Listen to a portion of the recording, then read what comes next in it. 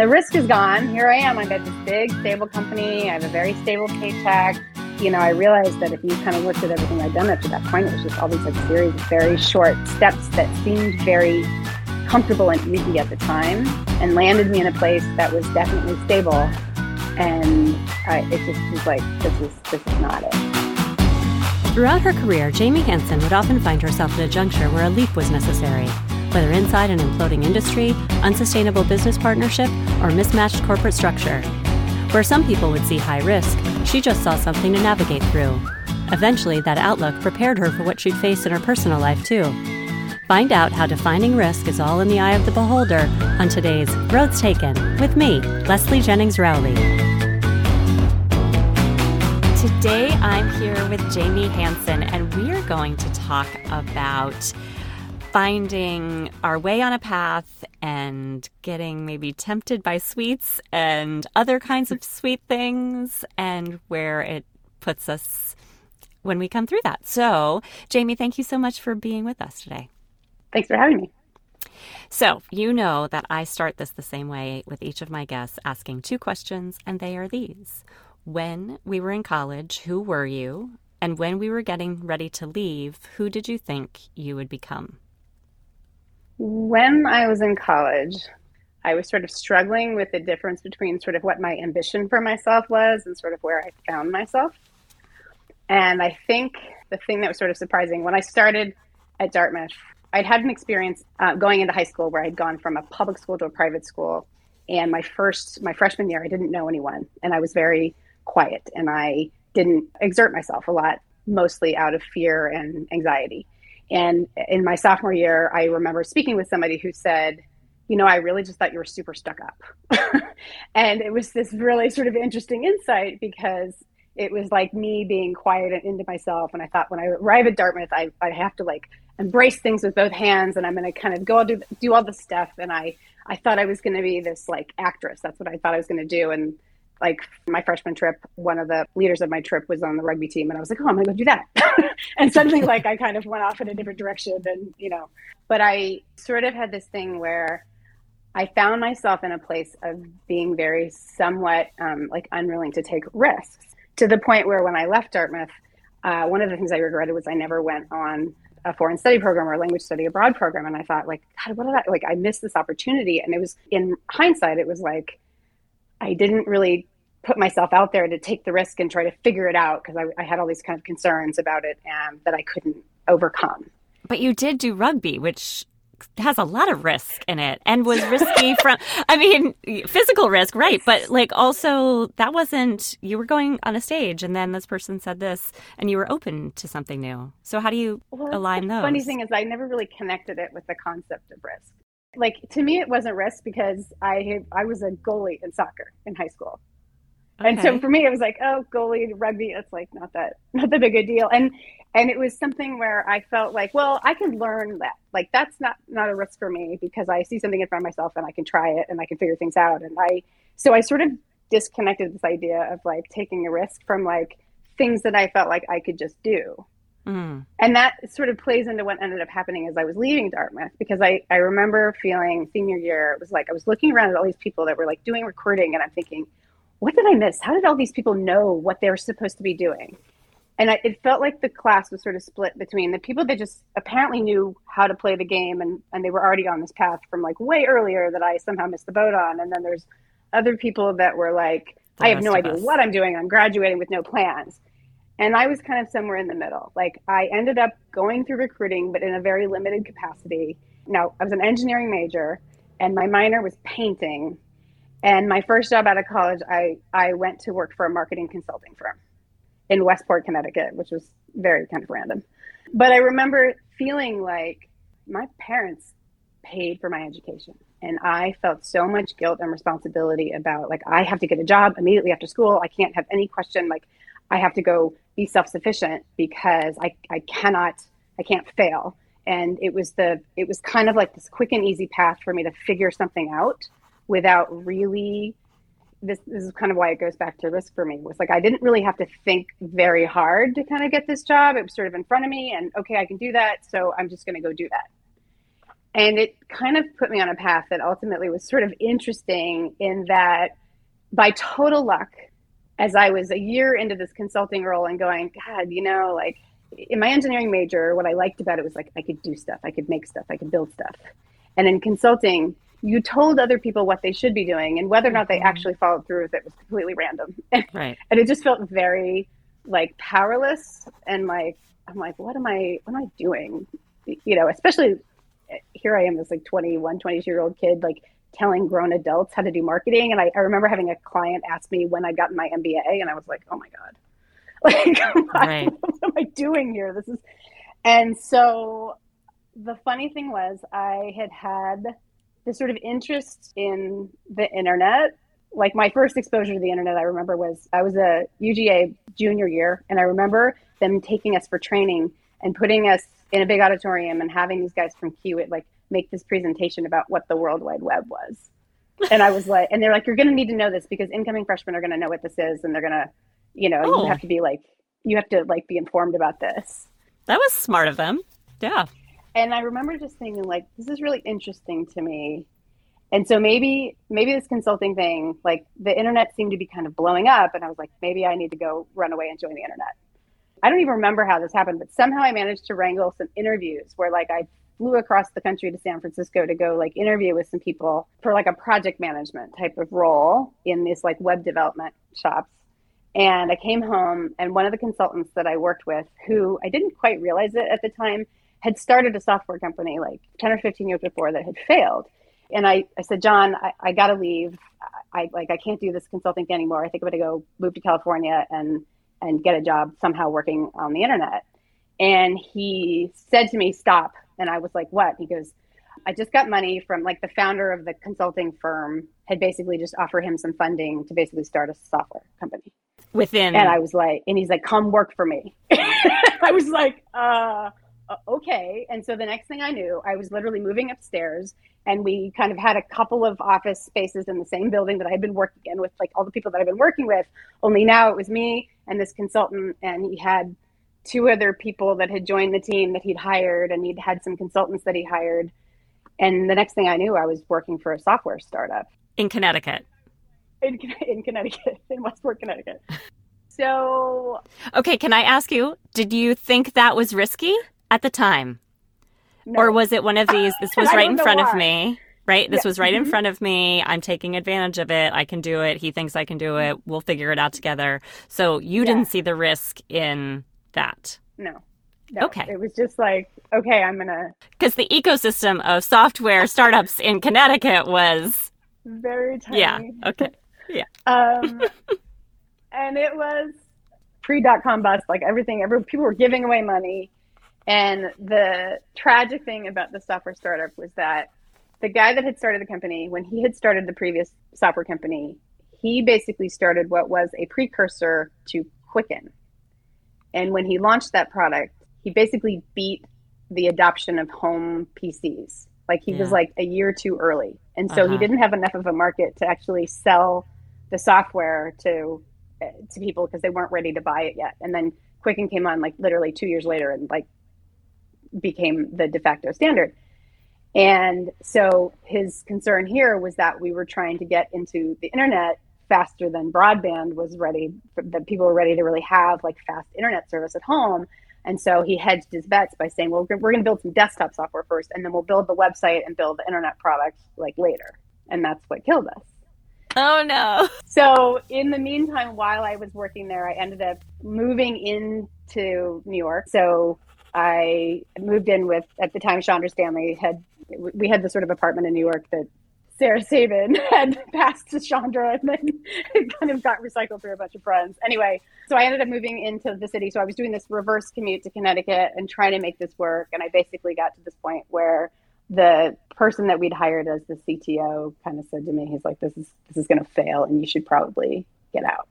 So I had been sort of wearing many hats as people do in a software startup. I was acting as like project manager. I was writing all the help manuals for the product. I started up our customer support center. I, would drive to wherever it was. We printed these DVDs and like got them printed, like it was kind of whatever was happening.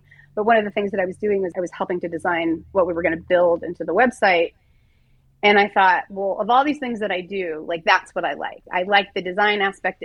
For me, it was this combination of like design and building, which is, if you think about it, like, that's what I did at Dartmouth. It was like, and so I thought, okay, well, that makes sense to me. So now I'm like, how do I get a job doing this? And I somehow put my resume out on the internet, and this guy calls me and he's just like, hey, I have a job for an information architect that I think you should apply for.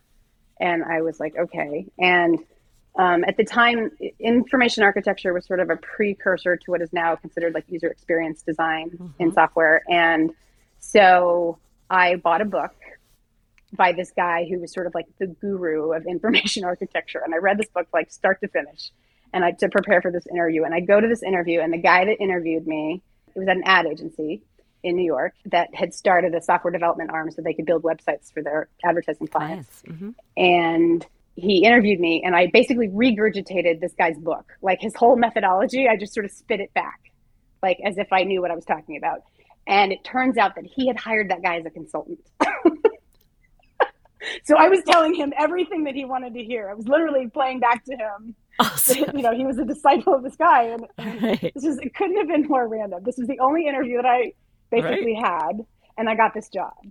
And so the next thing I know, I'm now living and working in Manhattan for this ad agency, and I'm in this little tiny kind of fishbowl room inside this larger ad agency.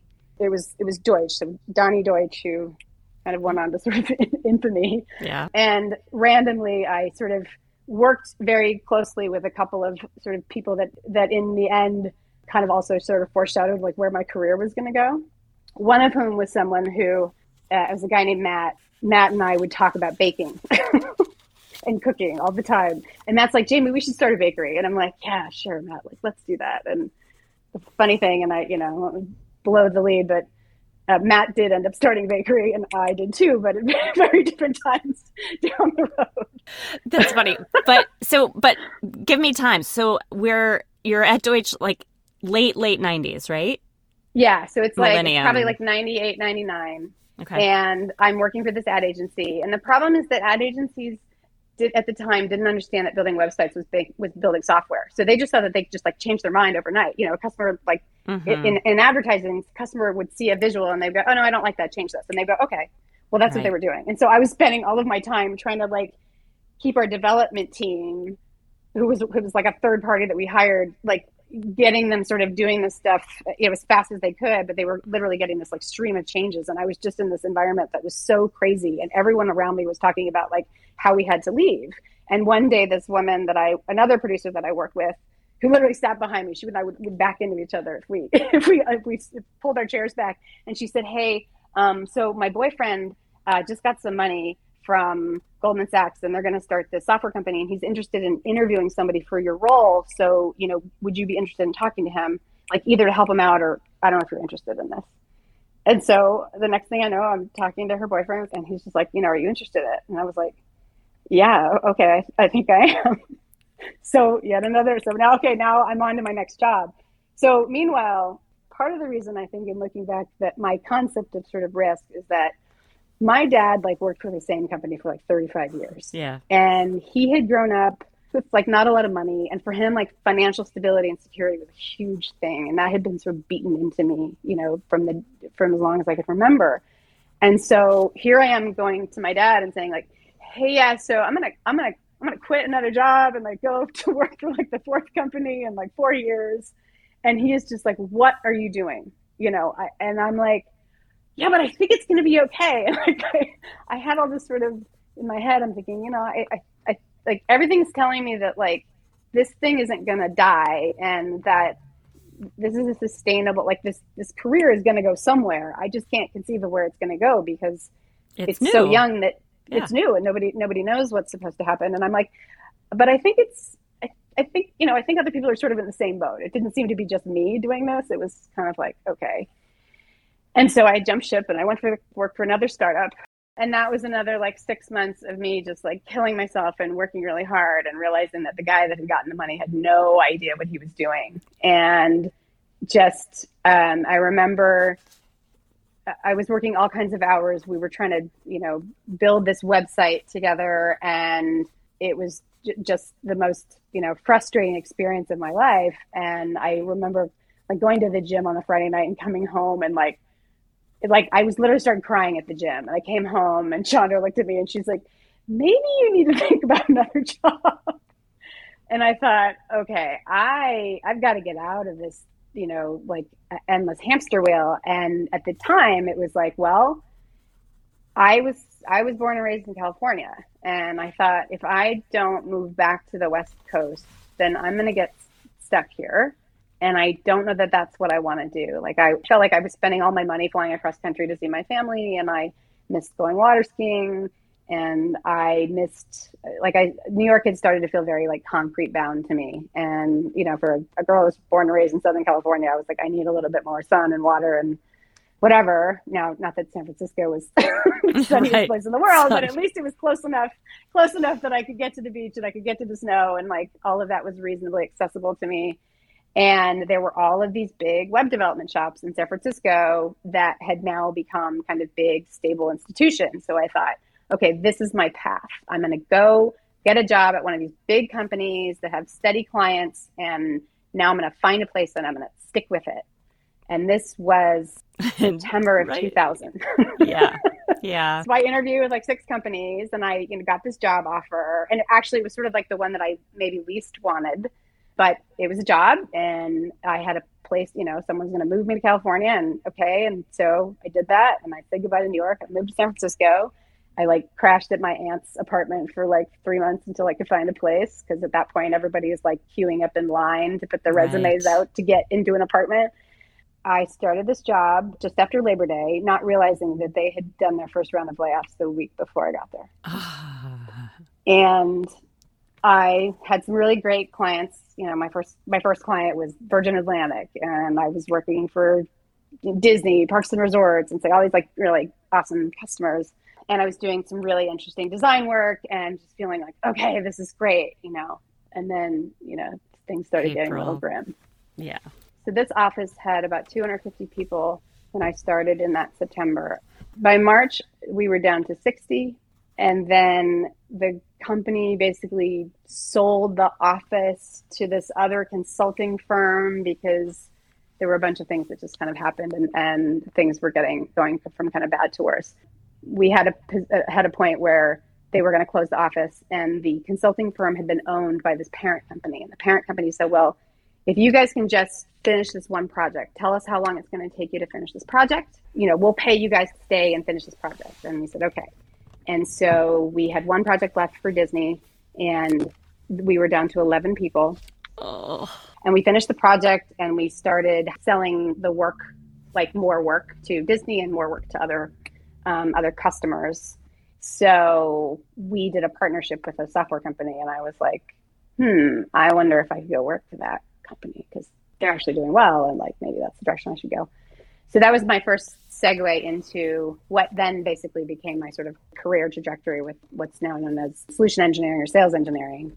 So I moved to this other company. I did some consulting implementing their software, and then eventually moved into their sales organization. Basically, it's like the technical side of the sale. So as a solution engineer or sales engineer, you're selling the software, you're talking to customers about how it works, you're kind of showing them how it will fit within their organization.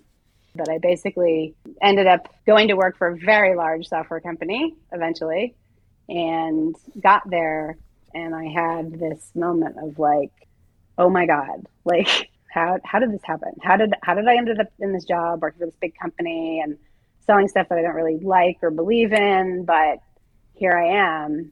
And the risk is gone. And the risk is gone. Here I am. I'm at this big, stable company. I have a very stable paycheck. I have, all these great benefits, and I'm kind of miserable. Yeah. I realized that if you kind of looked at everything I'd done up to that point, it was just all these like series of very short steps that seemed very comfortable and easy at the time, and landed me in a place that was definitely stable. And it just was like, this is not it. I remember going to Becca Graves. I went to her wedding, and I remember having this like moment. I was having conversations with people there, like while I was there, and I went on a trip with a couple of folks after, and I just remember hitting the spot where I was like, hey, I'm not in a relationship and I haven't had kids, which I've always known that I wanted to do. And I'm really miserable in my job and I can't figure out what to fix first. Hmm. So that's when I decided therapy was a good idea. Okay. Okay. Spent a little time searching and sort of what that did for me was it sort of let me kind of separate, I think how I was thinking about all this stuff. And I started doing some soul searching and I realized that for the first time, ever, I was trying to think through like, how do I create something out of nothing? Like if I could do anything, what direction would I go? And what are the things that excite me? And kind of that idea of risk was sort of put aside because I sort of looked back and I was like, well, everything I've done is to your point, like kind of was sort of risky and I've managed. I've never been in a place where I've been unemployed. I've never been in a place where I couldn't sustain myself. Right. And now it's like, okay, so what do I want to do? And the funny thing was that I went on a surfing trip and I met this guy. I started dating him and he was telling me about how he was like biking halfway across the city to go to this ice cream shop. And I'm like, excuse me? Like, you're literally biking across the hills of San Francisco to go buy ice cream? Like, explain this to me. So I was like, ice cream seems like something I could totally do. And I had all these and I basically come up with all these sort of food concepts because the things that I was sort of looking at was like, well, what are the things that I'm interested in? I'm interested in kids and I'm interested in food. And is there a business in any of those things? I was making up concepts for like home meal delivery services well before they even existed. Mm-hmm. And I was thinking through all these things, but everything had a lot of like logistical things. And I was like, I don't know if I can quite work my way through that. But ice cream felt very manageable. It was like I could make ice cream. And so I just started making a lot of ice cream, like 6 to 10 batches of ice cream a week. And was like, if I can figure this out. And there were a couple of sort of what then became sort of very well known, like organic ice cream shops that opened up in the Bay Area. And so I started like hunting around and talking to people. And somebody had given me a tip that there was this nonprofit in San Francisco. It's called the Renaissance Entrepreneurship Center. And they taught a class. It was like a business planning class. You took the class and they helped you write a business plan. And I was like, okay, that seems like something I could do because I needed somebody to hold me accountable for something. And so I had basically, before I did that, I quit my job at the big stable company. I got a job with a consulting firm. And I thought if I can sort of make my own hours and sort of like work enough to afford for me to explore this, then I can, pursue this. And so I wrote what is probably the most absurdly long business plan that anyone ever has written for an ice cream shop. It was about 75 pages long. If anybody's looking to write a business plan, I will tell you, don't ever do that. That's a really terrible idea. But what it did for me was it gave me the guts to go home to my father and say, Dad, I'm going to quit my really lucrative software career to go become the ice cream lady. That's what I was going to do. And because I had thought it all through and wrote everything out in this business plan, which, by the way, he read and gave me notes on, every page. And we went through it line by line. And I had convinced him that this was actually a viable business. And so I went to a ice cream convention and I went to an ice cream, like a commercial manufacturing seminar. And I, did all the things. And so now I was like, okay, so how do I start an ice cream business when I only have sort of a limited number of, amount of capital to do this. And it's just me. And what do I need to do to make this happen? And randomly, I met this guy who happened to be a pastry chef. And I was like, well, you're handy to know. And so I started talking to him and he wanted to start a business. And we had been kind of talking through some concepts. And randomly, this retail bakery in Alameda had posted this ad online saying, hey, we have this bakery with all this equipment and we're looking to sell. Like, if you want to rent this place, we'll give you all the equipment. And we were like, oh my God, this is like too good to be true. I can't believe this is happening. And so we go and we're all in on getting this place. And then very shortly after, we got sucked into what turned out to be like a complete fraud. This couple had this bakery. And they had sold the bakery to one of their former employees and who had rented the bakery and kind of driven the business into the ground. And they were looking for a way to strong arm this family into like selling it back or getting rid of it. And they somehow kind of implicated us in this whole thing. So in a matter of like after spending like 3 months investing time and energy and buying equipment and getting everything ready, we basically figured out that this is what was going on. And now we had to pay, an attorney lots of fees to get us like, extricated from this whole scenario. So here we were with everything that we would need to kind of start a bakery, or at least most of it, and no bakery. And now it's like, what are we going to do? My business partner called me out of the blue and said, hey, I just got a lead on this pop-up market that's happening in Oakland. And they are, it's being run by these very like well-known chefs. And like, if we do this and we get, accepted, we could do these like markets and sell our stuff. And I was like, okay. And so we put together a tasting, and they tasted it and they said, oh, okay, this is great. And I said to Brian, I'm like, what are we making? I was like, we need like a signature product. And he said, well, we're going to make a kouign-amann. And I'm like, okay, I'm a big foodie and I've never even heard of this thing. Like, what is a kouign-amann? And he's like, well, it's kind of like a cross between a croissant and a palmier, and it's made with salted butter, and it's salty and sweet, and it's sort of like baked in this caramel shell, and it's delicious. Everyone will love it. And I'm like, okay, I can't spell it, but sure, I'll figure out how to spell it. So we ended up doing this pop-up, and I very vividly remember this first pop-up because they did like a pre-sale where they put up a website and people could pre-order, and then they would have like a market, and you'd show up and there would be all these vendors, kind of like a farmer's market, and you would sell your wares. And we had sold a ton in the pre-sale that we didn't expect, and so we're baking all the stuff, and I had to bring all of the pre-sale stuff over to the market, and he was still pulling things out of the oven. And I was like, I had to invent a logo and packaging and pricing and everything like overnight, and, like borrowed a tent. And I remember like driving over a bridge in the Bay Area to get to this event, and I'm putting everything up, and it's super windy and we're outside, and he is still like trying to finish getting everything out of the oven and packaged up so he could bring over the rest of the stuff that we have to sell. And I am like sampling stuff as fast as I can. And by the time he actually got there, I had sold out and gotten rid of every single ounce of product that we had. That's good. It was gone. And so he got over there and we kind of sold the rest. We sold out that night. And for anybody that's sort of into the food world, like Alice Waters comes by and she picks it up, she picks it up and takes a taste, and she's like, oh my God, that's dangerous. And I was like, oh my God, like, Alice Waters just told us that our pastry is amazing. Like, oh, this is like a real business. And we had this moment, and we did it again the next month, and we sold out, and word started to get out. And so it was like, 2 months later, and we were like, well, I think we have a business, only it's not a retail business, it's a wholesale business. Mm-hmm. So we ended up renting this spot that was ironically Blue Bottle Coffee's like first roasting facility. It was like there was an imprint of the roaster on the floor, but they had the vent that we needed for the oven because of the roaster. And so we kind of set up, the beginning of January, and by April we had our business license and we were off to the races. And we had 6 customers the first week, and we were doing 2 farmers markets, and we were delivering 7 days a week.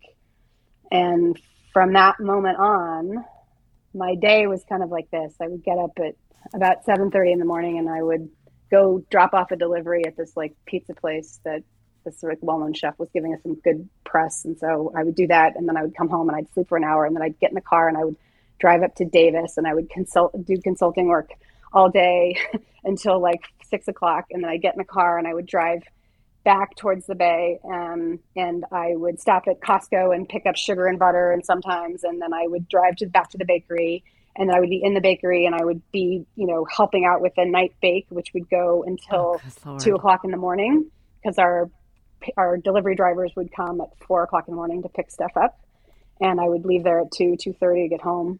And I'd get like 3 hours of sleep, and then I'd get up and do it again the next day. And the only difference is on the weekends, I would get up and on Saturday, I would do a farmer's market at 9 a.m. and actually Saturday and Sunday. So I basically spent like for the better part of a year getting about 4 hours of sleep a night, doing my sort of software day job and my bakery night job. Yeah, and that can be worth it when your partnership is good and strong, but when it kind of starts to go south and then you're pulling all these hours, it's not so much. And so I decided, okay, I'm done. And I basically sold the business to him, and I backed out, and it was hard. It was tragic. Yeah. It was literally like giving up my first baby. It was like, I'd put my life into doing this. Yeah. This was like going to be my big pivot. And suddenly it was like all in tatters. And so 2 things happened. One was that I went back and I started teaching the business planning class that I took to write my business plan. And that was great because I basically had an outlet to, have other people start businesses. Just with page limits. Yeah, exactly. I would be like, this is what I did. Don't do this. Make sure it's a lot shorter, and let me get you all through that. And at the same time, everyone I knew kind of said, well, so the bakery's done. Are you going to have a kid now? And I was like, yeah, I think I am. Yeah. Transferable skills, 3 hours a night. I was like, that was it. I have no idea. So I was like, okay, I guess this is what I'm going to do. And it took me a couple months of figuring out, okay, well, how do I do this? And can I afford to do this? And what would my life have to be like? And I'd gone back to consulting full time. And the big software company that I used to work with, one of my friends that was still there, she's like, well, our old boss can hire you back. Like, if you're serious about doing this, maybe you should do that. So after turning down the job, and then my boss at the time saying, well, can you just maybe think on it a little bit more and see if you can make this work? And I'll, you kind of promised me the world. And it's like, and I was very straight up. I'm like, look, I'm going to try to have a baby. Like, you need to understand that this is my priority. And he's like, okay. So I kind of went in, eyes wide open, like, I'm going to go back to this job and I will figure this out. And I took, at first then I had to go tell my parents, and I was like, hey, so I was like gearing myself up, and hey, I think I'm going to try and have a kid. And they were like, yeah, we were kind of waiting for this. So it's like, we were expecting a business plan, but okay, we get it. Yeah, it's fine. Okay. So I started down that path, and I got pregnant, and unfortunately that pregnancy kind of ended in somewhat of tragedy, which was about the worst thing in my life. And I had, about 3 weeks before, I bought a house. And so I was in this moment of like, oh God, what did I do? Like, I moved back to this company that I hate working for so that I could do this. And now, so it was just kind of like, okay, I will figure this out. And I once again, I was like, maybe I need to switch jobs. And I don't know if I, should do this, but I kind of just said, well, it's probably good for me to just hold on for a bit. And so I waited and, kind of waited until I was able to physically, and started trying again. And the funny thing was, when I found out I was pregnant, I had gone on a houseboating trip, and I took a pregnancy test with me. And I remember looking at it, and it was like very, very faint. And I thought, I think I'm pregnant, but I don't know. And like, okay, I'm excited, but I don't get too excited until I'm really sure. And I drove home, and like 4 hours later, I took another pregnancy test. And this one was clearly, I'm pregnant. Oh my God, I'm pregnant. Okay. And this is exciting, but now I have all this stuff in my head about the prior one. So, and then my health care plan was like, okay, take a blood test. Okay, take another blood test. Take another blood test. And they were giving me all these results, and I'm watching my hormone levels just skyrocket. And like 2 weeks in, I am completely nauseous. And I thought, oh my God, I'm having twins. You just knew that in your soul? I just knew. I was like, I just knew I'm having twins. And I was like, anything unlike my first pregnancy. It was just crazy. And I called my mother. I'm like, Mom, you just need to be prepared. I'm having twins. And she's just like, no. So I go in and I go to get this ultrasound, and I'm looking at the ultrasound screen, which of course, if you don't actually know how to read an ultrasound, I'm seeing 3 dots on the screen. And the nurse says, oh my. And I said, well, how many are in there? And she goes, 2. And I was like, oh, thank God. Good. I can handle that. And, like, I can handle 2. Sure. 2 arms, 2 kids. I can do that. And it was sort of like, okay, I guess I'm going to do this. Like, be a single mom with twins. And it was, amazing. One of them had some like slowness growing in the womb. So it was a little bit of like, panic at the end. But in the end, I ended up with 2, beautiful, wonderful daughters. And that's where that 4 hours of sleep in the bakery at night thing kind of came into play, because everyone's like, well, how did you deal with it? I was like, well, I had thankfully very easy infants, but I learned to prioritize my sleep. And that was kind of the thing. It was like, if I can get sleep, that's the best thing for me. So I just, toted my kids around everywhere I needed them to go. And when they were about 3 months old, I had another company recruit me. So I ended up changing my job. And then when they were about 2.5, and I was realizing how horrifically expensive it was going to be to send twins to preschool in the Bay Area, I decided it was time to move back to Southern California where I'd grown up and be close to my family. And so I did. So in like the span of 2 months, I packed up my whole house, like packed my kids and my au pair at the time and sent them to San Diego and moved in with my folks while my house was being built, and then moved into my house 6 months later. I had gone through some, kind of promotions and changes in my job at the time. And I had gotten to a point where I had sort of picked my head up and realized that I'd spent about 6 months trying to create a job that they gave to one of my peers. And so I spent some moments doing some questioning of my life choices and then going, okay, well, what's the next, what do I do? And out of the blue, someone called me and said, hey, I'm working for this startup and I want to hire somebody doing what you're doing. Could you talk to me about it? And so he, called me and I spent about 45 minutes talking to me about this. And I'm like, well, wait a minute, like, tell me a little bit more about what you're doing. And he goes into full like sales mode with me. And I was like, this sounds kind of interesting. And by the way, it actually incorporated a lot of my prior experience at the big software company previously. So I had sort of come to the conclusion that the company that I had then gone to work for had become a lot bigger than it was. And I had sort of now was starting to feel like things were the same as they were in the prior role. And it was like, that's my cue. This isn't me. I need to go back to something where I have more control and where my ability to be inventive and pivot and just, kind of drive stuff and move very quickly is something that I'm actually rewarded for, as opposed to kind of working for a really big company where that's sort of like encouraged less and less. And so I figured, if I do this and it fails, then you've been there before. I can get another job. Yeah. You've seen that, before. Right? So we're back to the startup land, and yep. And I'm wondering now, what does risk feel like to you? What is risk? The funny thing is that everything that's gotten me to here has taught me, risk is just something to be managed or mitigated. And it's never like the kind of cliff that you feel like it might be, as long as you're sort of thinking through like where the path is and what the options are.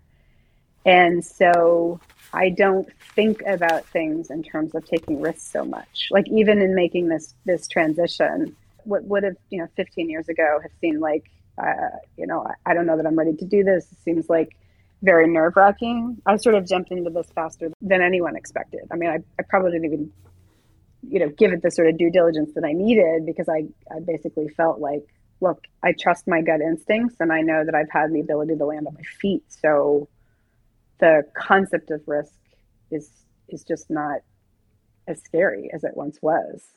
Yeah, Jamie, I don't know if you recognized you did this, and I'm not sure actually if you were trying to remember what Alice Waters said and use her words verbatim, or if you were kind of giving the thought back of what she said. But if you were just going on feel to say that she thought this was awesome and this was excellent and it was delectable, the first thing you said was, this pastry, or this is dangerous. And dangerous was the word you used to say this was the best thing. I think there's something there. You need a little of that danger for it to be tasty and exciting and interesting and good. And it seems like that's a part of who you are. And yes, risk can be mitigated, but it also can be heady and what keeps you in the game.